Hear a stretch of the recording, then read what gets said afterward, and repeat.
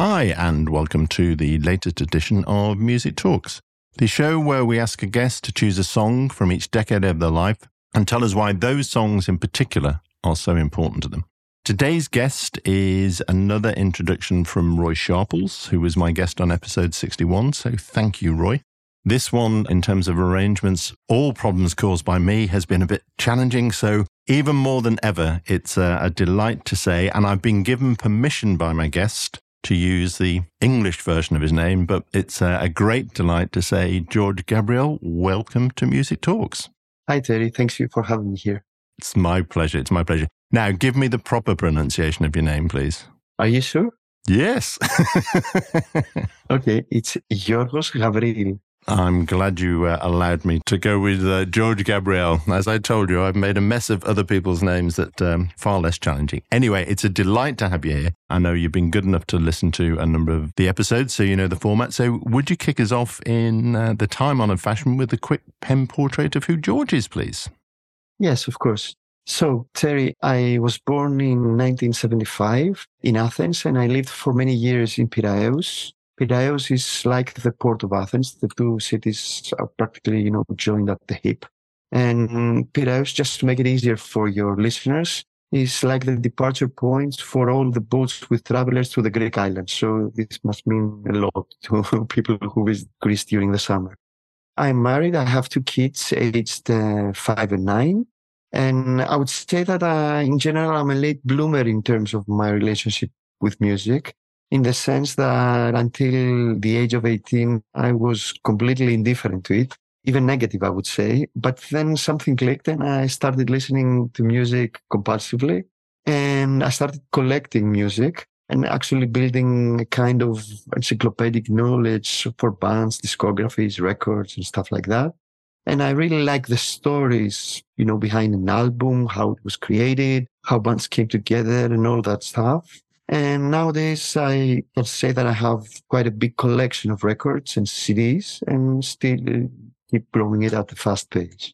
I would also say that I have like an addictive personality, in the sense that when I decide to invest in something, I do it quite obsessively. You can trace some kind of contradictions in my character and way of life. For example, I was born and lived by the sea for many years, and I really love the sea, but nowadays I live in the mountains. And I work in the digital experience space, like running and developing projects of digital transformation and the likes. But on the other hand, I'm really obsessed and opposed to many ways on how Spotify and what it does to music nowadays, And although I collect a lot of vinyl, I also truly believe that CDs are an underappreciated medium for hearing music, and that the music industry actually could have served it better as a medium by offering a better packaging and a better experience as a whole, I know that this is a contradictory view, so I wanted to put it out there in the beginning to get it out of my system, That's brilliant. I mean, just a couple of observations. One is, I think if I had £1 for every guest who at some point had used the word addictive or obsessive, then I'd be a rich man. So yeah, it tends to be a theme that runs through as music lovers. And in terms of your comments about CD, I think I share that in the sense that, before we pressed record, we were looking at some stuff, but I do have over 3,000 CDs in my studio. And unlike a lot of people, I have no plans to get rid of them.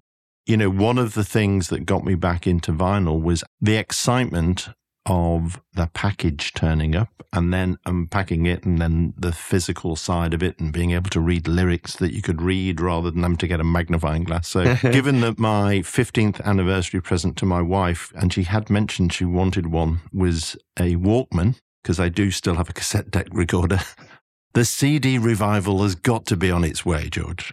I also believe that. And I think, that the music industry actually got very greedy at the time of the CD, because they saw it as an opportunity to cut down costs and everything and actually increase the prices, while they could have created a medium that was more long-standing, but they didn't do that, and they paid for that. We know this already. So it's interesting you mentioned Piraeus, because you were born in 75. So in 1978, I was in Piraeus getting a ferry out to the Greek islands for my student summer holiday. So talk to me about growing up. What was it like? My neighborhood was a really traditional neighborhood exactly near the sea. There were no cars around. There were streets where we got out and played all the time. It was a brilliant time for me, and I really enjoyed it. The place is like a small harbor where fishermen were around. And still are a few of them nowadays, but a lot has changed in the area right now. And that was one of the reasons why I got out of it. So my childhood was very nice, was very relaxed in those terms. I had friends in the neighborhood. My parents were not very much that into music. Maybe that was the reason why I grew up so late to music.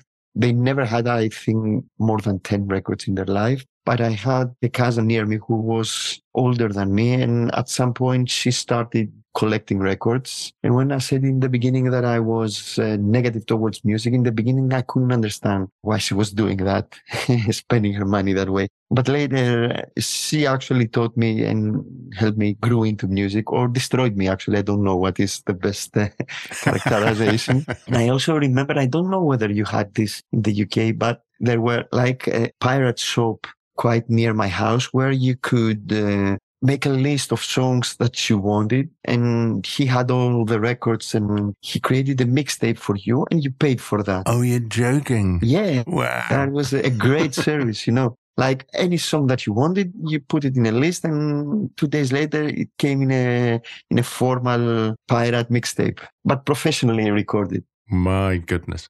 So tell me about your choice for the 70s. I mean, obviously, born in 75, it's a retrospective one, but it's certainly a long way from that idyllic childhood you just portrayed. So talk us through that choice, please. Okay. First of all, I have to say that it was really hard for me to not include, you know, a song from Bowie or The Clash and the likes, because it was a really formative decade in music from artists like this. But in the end, I decided to go with a James Brown song as an honor to my latest obsession with funk music. And this obsession, you know, came together while trying to seriously learn guitars during the last 2-3 years. Let me make a small detour here to describe a relationship with learning guitar, because it was always a troubled one until quite recently. You know, my first attempt took place in my early 20s when I picked up an acoustic guitar and started to learn myself to sing songs and strum along, you know. But at some point I tried to take formal guitar lessons, but I was not able to find a good teacher at that point. I mean, in Athens, you know, in the pre-internet age, music schools only taught classical guitar. And I wanted something more song-driven, you know, rock-driven. I ended up taking lessons from a great teacher, but one who was actually had nothing to do with that kind of music. But he was on the informal kind of teachers, you know. He actually taught Greek traditional music, mainly played with bouzouki, a genre that is called rebetika. Do you know what rebetika is? No. Actually, it's a great genre, and it has many common cultural elements with the blues, in the sense that it comes from similar lower class people. It has similar song topics, like simple structures and very heartfelt and plain lyrics full of emotion. It's that kind of music. But anyway, this teacher really hated anything that had to do with rock music, funk, and all these genres that I liked. And after a few months, I gave up. I couldn't keep up with him. You know, he said, "What do you want to play?" I said, "Door." They cannot come to save their life. It was that kind of negativity, you know. Understood. And until 2 or 3 years ago, when I realized that the landscape for learning music has completely changed due to the internet, and that there are great online courses for any type of music that you can imagine. So I again started taking lessons, you know, remotely through online courses on my own, and I do it very consistently. And I have made a habit of waking up early in the morning, and I have at least 1 hour of practice every day. Wow. Anyway, so during these last years, I came to really appreciate funk because, you know, although it seems like a very simple kind of music, it is actually really hard to play it right because it needs stamina. It has complex rhythms. And imagine that my teachers told me that you need a lot of months to be able to play proper funk. Even after that, when I have a concert and I have not played for 2 weeks, then I cannot deliver. You need to be constantly in shape to be able to do this. So this is why I chose this song. And I like the groove here that, you know, lasts for more than 10 minutes. And I believe that James Brown is really underappreciated as far as funk is concerned. And in the beginning of the 70s, he did many great records. And this song is from that period of his. Let's take a listen, and then I want to talk more about your guitar playing. But here is only 90 seconds of what I think, as you say, is a 12-minute track. So here we go. Yo, wish I had me a comb and some paper. I'd play some music now. Yeah. What it is and what it is. What it is. Mind power. Mind power. What it is, what it is. Mind power.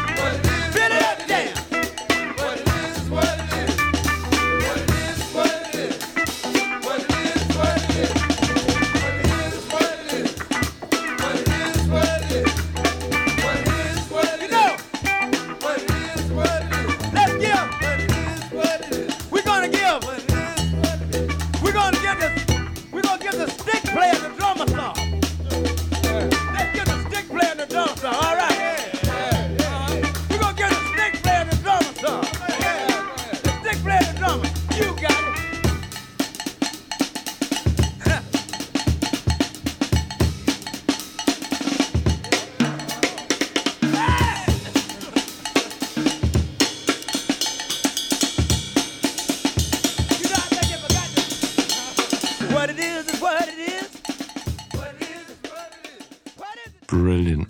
As I'm sure you know, that was actually supposed to be the soundtrack for a blaxploitation film called Hell Up in Harlem. But it was rejected by the film's producers, who dismissed it as, and I quote, the same old James Brown stuff. Brilliant minds. Well, yeah. And there is a widely repeated story, which James Brown himself used to tell this, that the director, Larry Cohen, rejected the music, and you're going to love this, George, is not funky enough. As we all know that people can rewrite history, so apparently Cohen, there's a DVD documentary, says that he didn't say that, and that wasn't his view, and that the absence of Brown's music from the film still breaks his heart, but no smoke without fire, I suspect. And of course, it's now seen as a real classic. And yeah, that track, well, the whole album is just brilliant. Just going back to your guitar playing then, how competent then would you describe yourself now? I mean, if you're practicing an hour a day over a couple of years, I'm assuming. Yeah, I would say that I still have too many things to learn. I'm very hard on myself. I can play songs.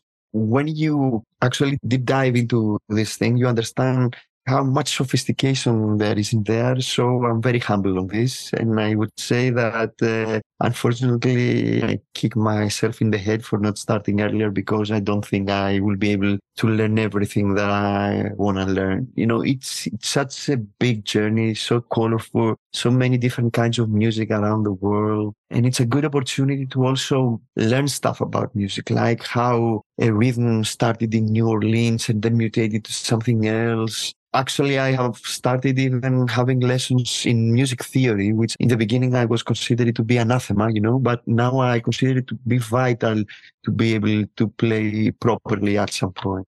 And my ultimate goal is actually to be able to improvise, to get lost in music. It can be a very structured process in some way, in the sense it can be practiced. And there is a school of teaching that says that you should start improvising even if you can only play 2 notes, because it will be really helpful. It's a skill that you need to develop along all other skills in music. I'm not sure I answered your question. Well, here's the follow-on question, which is, do you play in public then? Not yet. Not yet. Understood. So look, I'm going to push you on into the 80s. Another fascinating choice and an artist I love. So take us through that, George. That artist is Tom Waits. Tom Waits actually for me is one of my top artists, period. I like him so very much. His theatricality, his sense of melody, his lyrics, his retro style, his unconventional uses of sound. And for me, actually, it was a wild card in the sense that I could use any song of his in any decade, because I think he had a consistent career and has been producing great records for many, many years. And I like this a lot about him. And I also like the fact that he completely changed his lifestyle and his music when he met his wife in the early 80s, and they have been working together ever since. And this is a great story, actually. So this song is from that period of his. It is included in the record Rain Dogs, the cover of which actually includes a photograph from one of my favorite photographers, which is called Anders Pettersson. Photography is another important hobby for me that I forgot to mention. Do you know him?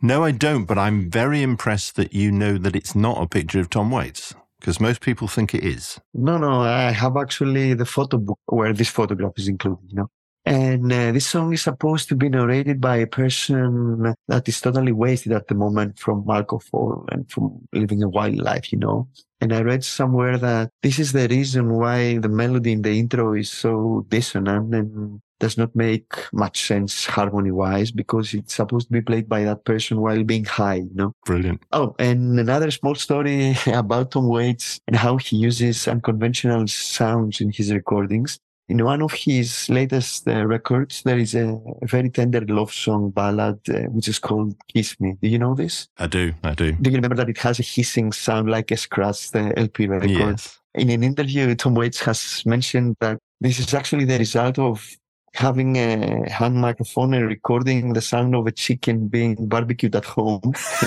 on a Sunday or something.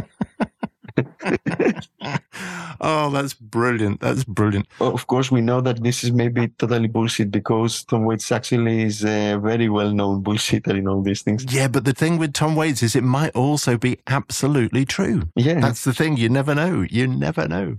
Let's take a listen to the track, which is Tango Till the Saw, and then I want to continue that conversation about sounds and recording and dissonance, because there's a couple of other good stories. Here it is.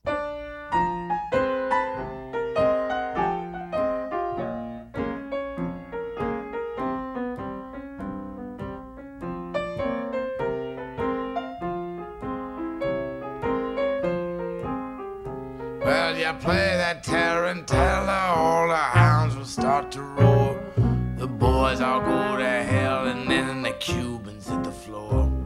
They drive along the pipeline, they tango till they're sore. They take apart their nightmares and they leave them by the door. Let me fall out of the window with confetti in my hair. Deal out jacks of better on a blanket by the stairs. I tell you all my secrets, but I lie about my past, and send me off to bed forevermore.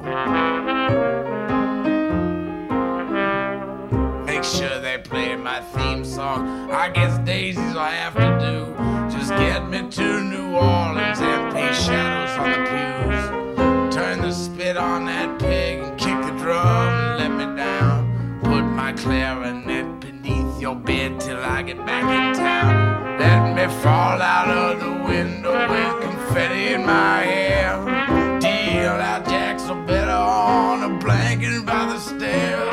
I tell you all my secrets, but I lie about my past. So send me off to bed. There's only one Tom Waits.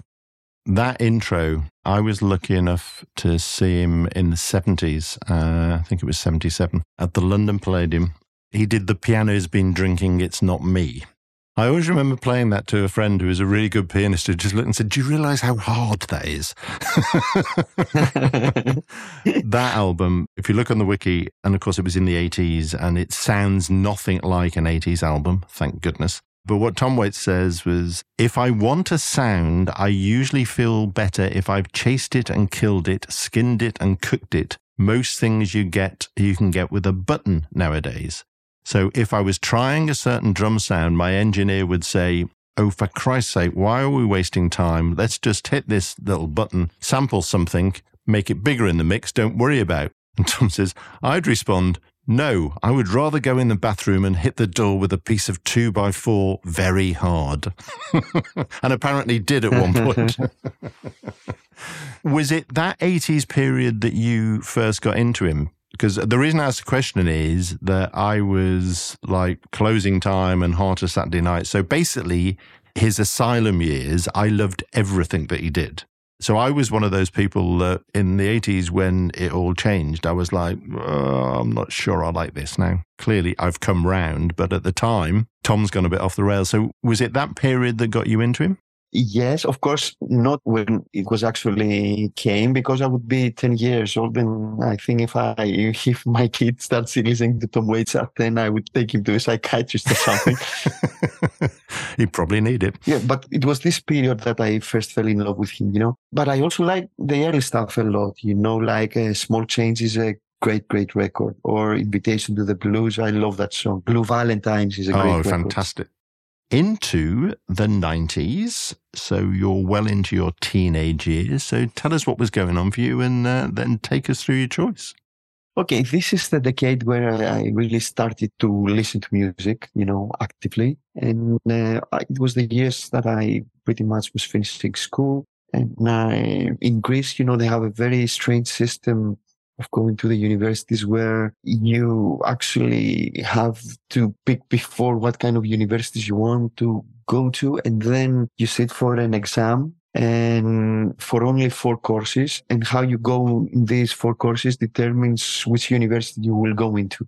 It's a very difficult and stressful experience. And I managed to do well in that. But it was really stressful for me. And the thing is, I didn't know what I wanted to do at the time. So I ended up in a university for computer engineering and stuff like that. I didn't like that very much as a profession. So I spent most of the university years hanging around, partying, stuff like that, So I would say that it was a really great decade for me altogether. Lots of fun. Another thing that happens in that period in Greece is that you have to go to the army and you cannot skip, It's like obligatory for everybody. Imagine that this is not like a couple of months. It's 2 years of your time. But also this is a great period. I make great friends. Actually this period during the university and then the after-graduate studies and the army were the best years for having fun and for me to experiment with much stuff. We used to have it in the UK called national service. So you look back on that national service positively? Yes, to be honest, I had someone who helped me get a good position, where I didn't do much and I never held a gun, stuff like that. I was in an office and I was pushing paper until 12 o'clock in the afternoon, and then I went to the beach. That was the kind of army that I went. That sounds like my sort of national service, I have to say. Yeah, other people have it very hard, So I'm really grateful for that period. I assume that's stopped now, but when did it stop? Oh, it hasn't stopped yet. It's just that the duration is a little bit smaller. I think it's a little bit above 1 year or something. Oh, wow, it's still going on? Yeah, Greece is a small country and theoretically it needs to be protected from many outsiders. So it doesn't have the budget to have all missionary armies. And so this is still the case. If everybody has it as enjoyable as you, I can see why it's continued. So take us through your choice then, George. As I said, this is the decade that I started to listen to music. That's why it was very difficult for me to pick a song. And I had many things to consider. It was a very difficult decision. There were a couple of great radio stations in Athens at the time, and all these songs in the air at the moment, seeped into my subconscious. And actually nowadays, many years in the future since then, I have been actually returning to these songs more. You know how nostalgia works. I have even come to like songs that really pissed me off at the time, Can you think of any examples of songs that pissed you off that you now like? Many actually, but I remember, for example, Smash Mouth. I hated them, but recently when their singer died, there was a song and I remember many great times dancing to that song, although I didn't like it. So I actively searched for that to hear it on YouTube, That's good. That to me is part of the genius of music. Its ability to time transport you back. Yeah, great example. So you finally came down to Jeff Buckley. Interested why this particular song? First of all, this is the only record that Jeff Buckley ever recorded. And, he drowned in the Mississippi prior to recording his second album. And this is the record that I have heard, I think, the most in my life. And I picked it up as a leap of faith while browsing, at LP covers in a record store. And that cover, which is old-fashioned, really triggered my imagination, and I wasn't disappointed. This song especially stuck out very early while hearing this record. And I listened to it obsessively. I really like how he treats it vocally wise, and the crescendo that there is in this song, the melodramatic lyrics at some point, As I said, I'm an obsessive character, so I again grew obsessive with Jeff Buckley in general. And I managed at that period in the pre-internet era to find a lady somewhere in Norway, I think, which provided me with multiple bootlegs of his in burned CD-ROMs and sent them over to Greece. Oh, fantastic. And I remember spending endless hours comparing different versions of each song and trying to find the best alternatives and make mixtapes and stuff like that. And I don't know whether you know that Jeff Buckley is actually very big in doing many covers during his concerts, especially his solo ones, because he used to play only himself with an electric guitar, from Nina Simone, Smiths, Bob Dylan, Van Morrison, and many more. So it was actually great to dig around in all these bootlegs and find different songs. And do you still have them all? Yeah, I still have them all. But the bummer is that many of these things have been officially released later on, so they have lost their monetary value. They have been greatly depreciated by his mother, I think, who has exploited his career to a great extent. Let's have a listen to just a part, obviously, of Lover, You Should Have Come Over. Too young to hold on, and too old to just break free and run. Sometimes a man gets carried away, he feels like he should be having his fun, but much too blind to see the damage he's done. Sometimes a man must wait to find that really he has no one.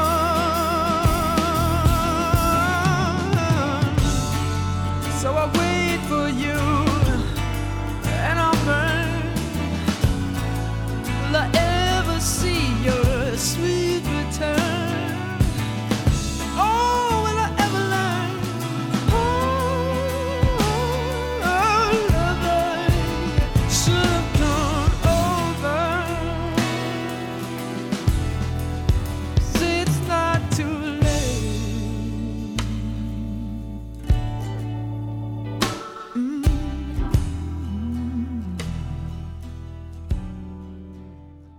So I have to thank you for that choice, because when your list came through, I looked and thought, I haven't listened to Grace for ages, and it just blew me away again. And I know it's true of anyone who dies so young, but you have to wonder what he would have done, because a massive, massive talent.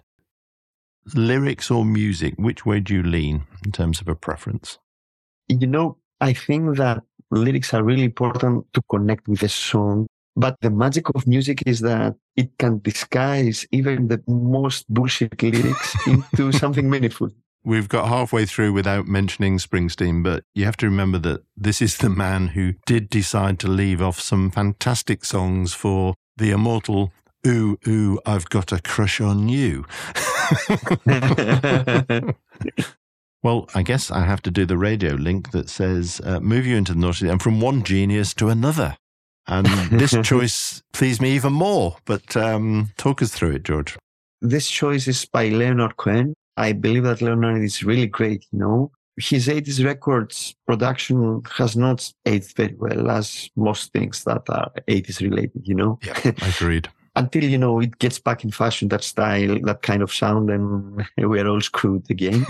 But anyway, I think that he writes great songs, and his lyrics are either very stark and precise, for example, famous Blue Raincoat, or they're very poetic and abstract, like my pick today. And I especially like lyrics like this, because if you try to describe them and analyze them, you lose something in the process. And although they are very cryptic, you can actually feel their truth in your core in some way. For example, you live your life as if it's real, 1,000 kisses deep.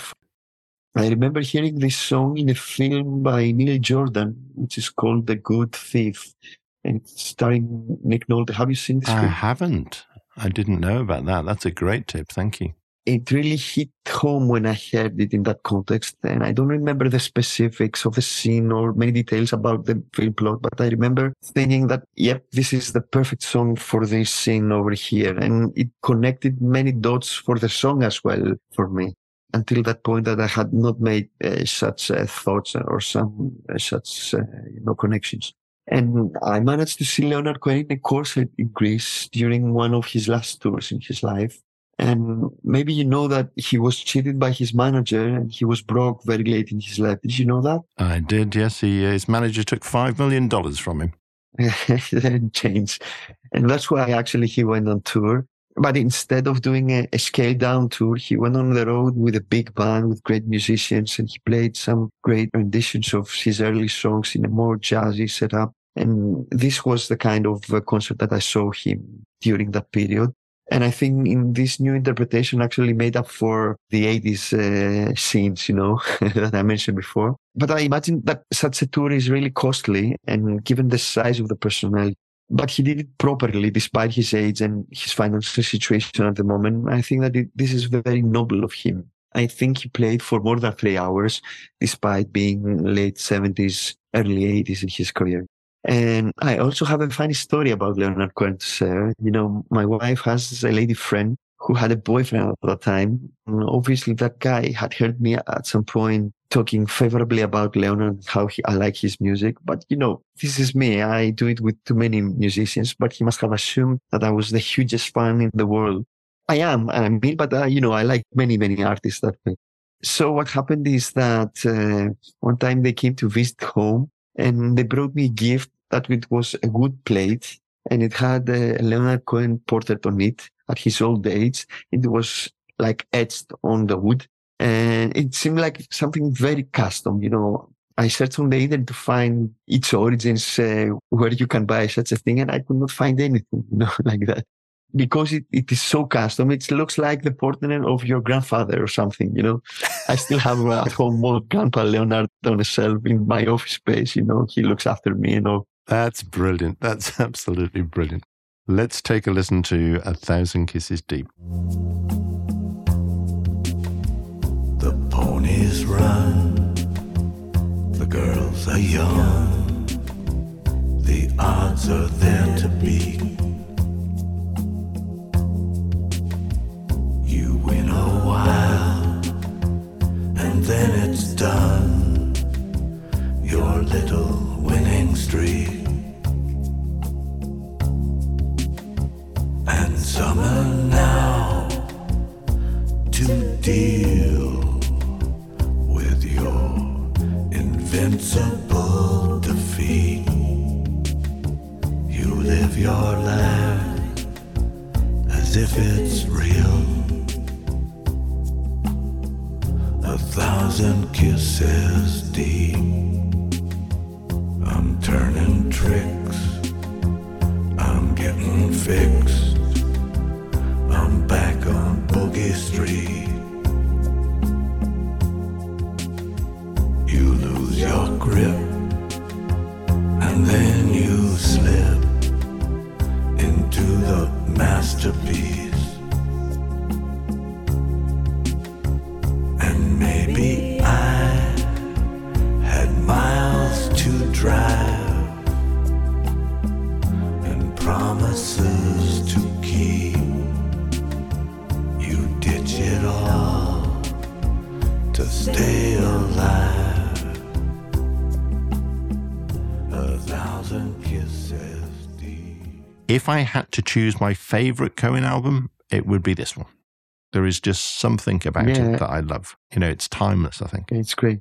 It sounds like it should also have been called the Garage Album, because Sharon Robinson, who became his sort of muse and mentor, the lady singing on the song. So the album was actually recorded in her studio, which was her home garage that had been converted.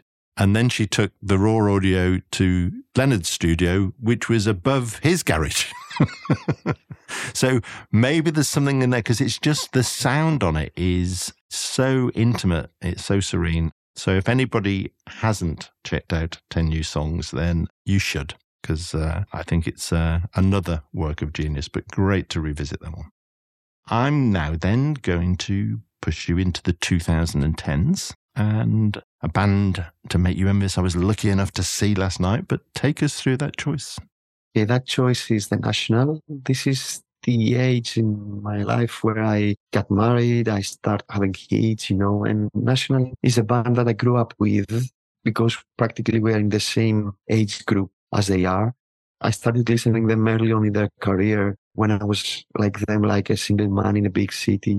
And then we evolved together, having family and kids, living the ups and downs in life and so on. And I think this is reflected in the band's lyrics and how they have evolved over time. And for me, this is very precious. In particular, I got into National since the record Alligator, which had a very distinctive male narrator voice, which was really self-deprecating, sarcastic at times, a little bit horny also, I had seen them in a concert at the time, as I said, and I was very surprised by how much energy they had. But the song I picked is from later on in their career, and it revolves around a married couple with kids, and they're having problems in their marriage. And hence the title that refers to the fact that this couple, is having the same discussion over and over again for the 16th time, but they're getting nowhere. And it's again narrated from the male perspective, and it expresses, his guilt for not being as good as he could be. And you see how the themes have evolved over the years, in their music. And I think that the melody in the verse is also really gorgeous. Let's take a listen. It's a Hollywood summer. You never believe the shitty thoughts I think. Meet our friends out for dinner. When I said what I said, I didn't mean anything. We belong in a movie. Try to hold it together till our friends are gone. We should swim in a fountain. Do not want to disappoint anyone. Now we'll leave the silver cities. All the silver girls gave us black dreams. Leave the silver city to all the silver girls. Everything means everything. I was afraid I'd eat your breast. I was afraid I'd eat your breast. 'Cause I'm evil. 'Cause I'm evil. I'm a confident liar.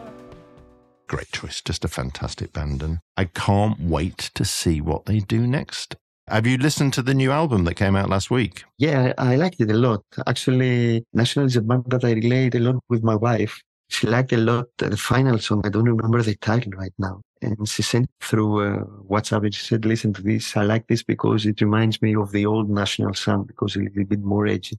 I liked the record and I liked even the previous one a lot. They have got some mixed reviews and I don't understand them. I think they're both great records, those two. 2 albums of that quality in a year, I think, is great work. So long may it continue. George, I can't believe it. We're in the current decade. Your final choice is another genuinely interesting one. A band, again, I'm well aware of and like. So talk us through it, please. First of all, I think that Ireland has produced some great post-punk bands in the last few years. And Fontaine DC is my most favorite of them all. The accent is a little bit heavy to digest in the beginning, at least for me. I think that I consider them to be the best rock band at the moment right now. They are very dark, they are poetic, they have a space and atmosphere in the music. And I think this is something that I always appreciate. And I think this record of theirs, the second one, A Hero's Death, was really great and my favorite of all. And I think I could have picked almost any song out of it. But that being said, I realized that when I was picking up my song for this list, But I have not been that intimate with this record as much as I would have liked to. And I think this has to do, we have changed listening to music nowadays, how we change context in music very easily with Spotify, Apple Music, so on. And we don't give, at least me, I don't have the time to give any record the proper time to sing it properly as we did in the past. If you notice the list that I sent you, I realized that it doesn't have many records from the last few years. Maybe it is that it's too early to appreciate them that much, but maybe this also has to do something with that, and because we're always like distracted with something new that comes out and all the rhythm of information is so continuous and you end up more emotionally in touch with the records that you hear.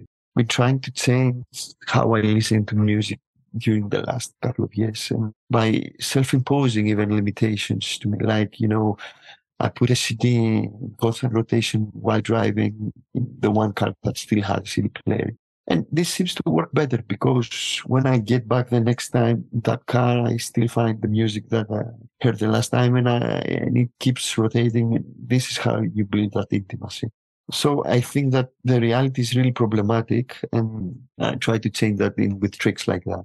We've got all of the music in the world at our fingertips, but I'm not sure we're listening the way we used to, if that makes sense. Exactly like that. Very well put. I agree. I wish you well with that.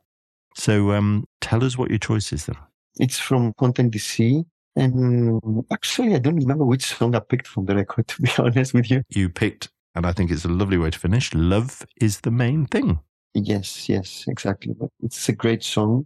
Very optimistic, message, although I think it has also a little bit of irony. I can never tell without the lyricist because he's never that straightforward, And actually, he quite recently released a solo LP. Have you heard this? No, I haven't. What's it like? Completely different from their sound. It's very acoustic, very low profile. My wife loves it. This record of his got her into the band as a whole. It was the entry point for her. So she really liked it. But anyway, I like all three of the records. This one I think is really special. And I have chased the color version of their vinyls as well. The blue one for this one, because the cover is also blue. Coloured vinyl is a thing of beauty. Here's Love is the Main Thing from Fontaine's DC.